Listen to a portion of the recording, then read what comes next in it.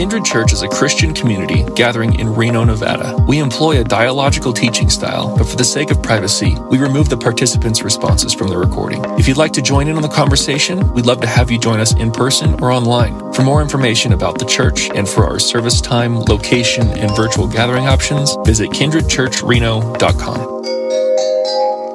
Yeah, this is actually my very first time doing this, ever.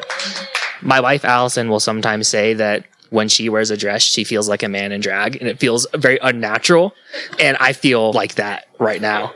So Mark chapter 7 comes in kind of 3 episodes. I'm not really going to spend any time, very much at least, with the first and the third. The first episode is what I'm going to call a Grinch that stole Christmas episode. We're all very familiar with like these stories in the Gospels with Jesus interacting with the Jewish elite for the Christmas thing. The Jewish elite is like very concerned about the winners and the losers and who gets presents and who gets coal. There's a part where the Grinch is chastising the Who's of Whoville, which I think really captures the essence of what Jesus is doing here. So I'll go ahead and read that. The Grinch. There's all this Christmas glitz going on, and what the Grinch says, he says, that's what it's all about, isn't it? That's what it's always been about. He goes, gifts, gifts, gifts, gifts, gifts. He says, you want to know what happens to your gifts? They all come to me in your garbage. He says, you see what I'm saying? In your garbage. I could hang myself with all the bad Christmas neckties I found at the dump. And the avarice never ends. I want golf clubs. I want diamonds. I want a pony so I could ride it twice, get bored, and sell it to make glue. So it says, look, I don't want to make waves, but this whole Christmas season is stupid, stupid, stupid. The Grinch. Here's the Jesus take when he's talking to the Pharisees. He says, that's what it's all been about, isn't it? That's what it's always been about.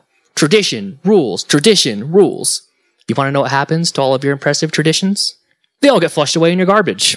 I could hang myself with all the bad traditions and rules that I find at the dump. And the avarice never ends. I want ceremonial hand washing. I want no gum chewing on the Sabbath. I want to avoid taking care of my parents under the guise of holiness.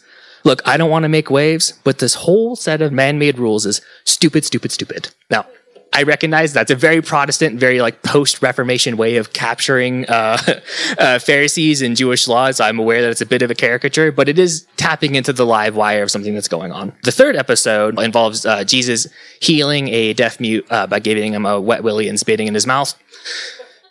I'm not going to comment on it other than say it's pretty funny. And I think that's what's most interesting and what struck me the most when I was preparing for this. So I will go ahead and reread the center story, which has to do with the Syrophoenician woman. It says, from there, Jesus set out for the vicinity of Tyre. He entered a house where he didn't think he'd be found, but he couldn't escape notice. He was barely inside when a woman who had a disturbed daughter heard where he was. She came and knelt at his feet, begging for help. The woman was Greek, Syrophoenician by birth. She asked him to cure her daughter. He said, stand in line and take your turn. The children get fed first, and if there's any left over, the dogs get it. She said, of course, master, but dogs under the table get scraps dropped by the children. Jesus was impressed. You're right.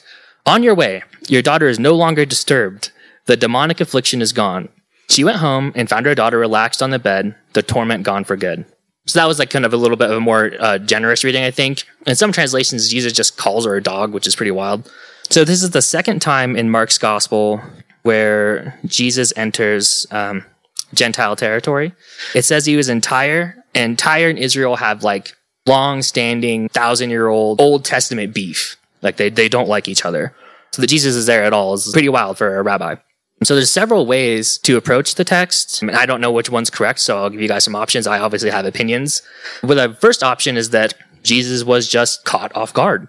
And I think that we do have like at least some biblical witness for this. You can make what you want of it theologically. But there are many times, the Old Testament and the New Testament, where God, at least in the text, anecdotally, seems surprised. He says, like, where are you? In the Garden of Eden, for example. So it's possible that Jesus made an authoritative pronouncement.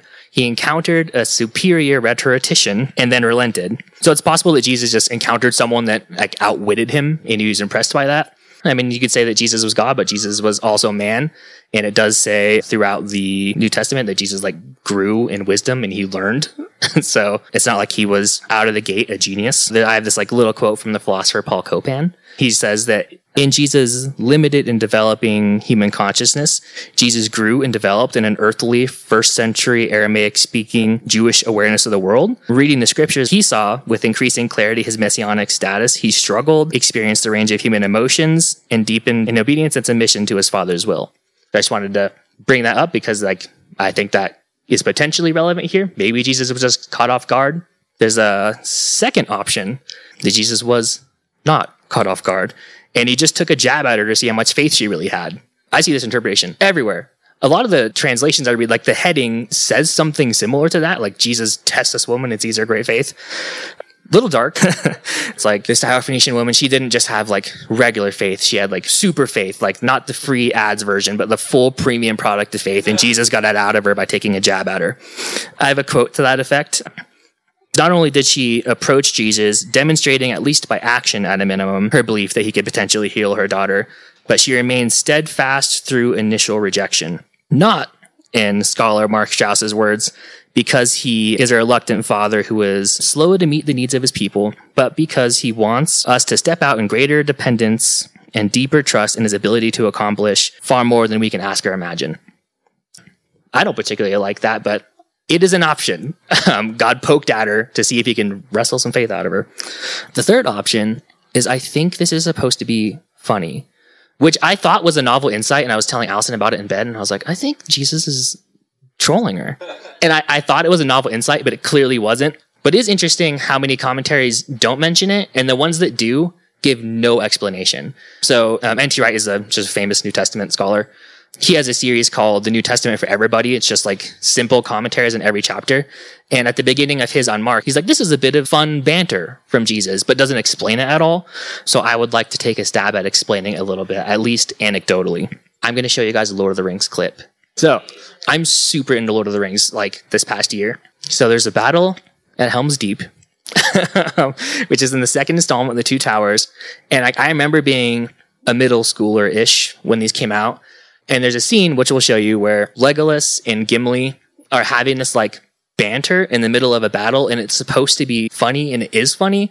I'm going to show you guys that, and then I'm going to read you the text of it to show you how boring and unfunny it is. Legolas! Through already! I'm on 17! I don't know, pointy out outscoring me! 19! So I remember seeing those scenes and like, much like this room, and when I was seeing it in theaters, like everyone was kind of laughing at like the constant banter between the two because they have this like love-hate thing. And I remember I saw the movies as a young person and I read the books as an adult, and I have a controversial take. The movies are way better. It's crazy. But I remember when I was getting to the Battle of Helm's Deep, I was like excited to read that banter in the book. I'll read it to you guys. It says, "Two," said Gimli, patting his axe. He had returned to his place on the wall. "Two," said Legolas. "I have done better, though now I must grope for spent arrows. All mine are gone, yet I make my tale of 22 at least, but that is only a few leaves in the forest." A few paragraphs later, 21, cried Gimli. He hewed a two-handed stroke and laid the last orc at his feet. Now my count passes Master Legolas again. A few paragraphs later, 21, said Gimli. Good, said Legolas, but my count is now 24. It has been knife work up here.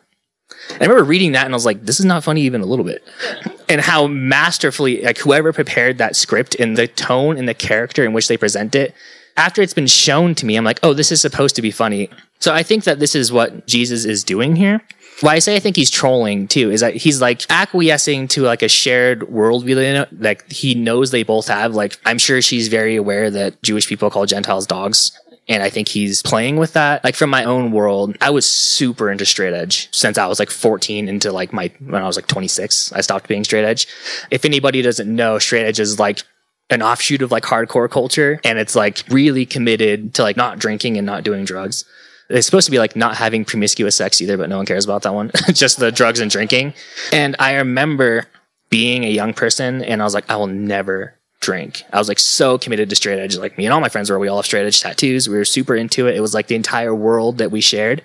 None of us are straight edge anymore. And sometimes I'll see someone at a bar that I haven't seen since high school and I know they were straight edge and we're both drinking. I'll go up and I'll be like, hey, sellouts always sink. But I'm joking and they know that I'm joking. But if someone were to just write that down, they'd be like, Garrett's kind of a jerk. He just like sees all these people from high school and calls them sellouts. But I'm messing around. And I think Jesus is messing around. There's this New Testament scholar named Scott McKnight that I really like. And so he has an article called The Jesus You Never Expected. It's like very short, popular level article. And it lists like 10 things about Jesus that you wouldn't expect if you were also a first century Palestinian Jew. Among them is that Jesus was free and that Jesus was bold and that Jesus was like a lightning rod. In Luke 7, at dinner one night, a Pharisee sees Jesus interacting with a converted prostitute. And he concludes that Jesus is not a prophet because if he was a prophet, he would know this was an ex-prostitute and wouldn't interact with her. But, and this is just the text of Luke, it says, turning to the woman. So he's not even acknowledging the Pharisee. He's looking at her, but talking to the Pharisee. He says, so it says, turning to the woman, but speaking to Simon, he said, do you see this woman? I came to your home. You provided no water for my feet, but she rained tears on my feet and dried them with her hair. You gave me no greeting, but from the time I arrived, she hasn't quit kissing my feet. You provided nothing for freshening up, but she has soothed my feet with perfume. Impressive, isn't it? She was forgiven many, many sins, and so she is very, very grateful. If the forgiveness is minimal, the gratitude is minimal. Then he spoke to her, I forgive your sins. And I feel like this is the Jesus that we see, like the one that's like interacting with ex-prostitutes and drunks and sinners, and that's all well and good, and it's part of the Jesus that we love. But I contend that we add to Scott McKnight's list that Jesus was really funny. It should be part of our worldview when we think of Jesus. So we've covered 3 reasons that Jesus could have called this woman a dog. I think the 4th, like beyond the humor, which I do think taps into a live wire, I think the 4th reason that Jesus potentially had this interaction with this woman where he called her a dog and then she beats him in like a small debate is I think he lost that debate, as it were, that exchange. I think he lost on purpose. My favorite way of interacting with kids is to pretend I'm like really stupid and don't know anything. And I do that to Blake. And a few weeks ago, I was acting stupid and she said, you've got a lot to learn, dude. I was like, it's a good point, Blake. But I think that's a little bit of what's going on here too. I think Jesus did it because it's an instructive moment and is so characteristic of how Jesus has interacted specifically with women and then how Jesus interacts with the Pharisees and like men of learning, so to speak. Also, it's worth mentioning when they're in Tyre and Jesus is like trying to keep a low profile and isn't doing public things, it's very likely that his disciples were there. Like he just wanted to like interact with the disciples and teach them. So I think this is like a kind of a public episode when he's interacting with this Syrophoenician woman. And what's interesting about this is that when his opponents are like learned rabbis, he's so quick on his feet and knows exactly what he's doing. And he just slaps them down and like they look stupid. But when he's interacting with a Gentile woman from somewhere that has like outright hostility to him and his people, when she's from a disparaged background, she shuts him down in one sentence. She just goes, you're wrong. And he goes, that's a really good point. And I think he does it because when the learned rabbis do it, he fights back. But when it's someone that's like oppressed, and if he loses a public debate to this person, he's like disqualified from like being a Jewish rabbi anymore. And he just like does it in front of people and he's like, what now? So I think to quote our boy Paul, God has chosen what the world calls foolish to shame the wise. He's chosen what the world calls weak to shame the strong.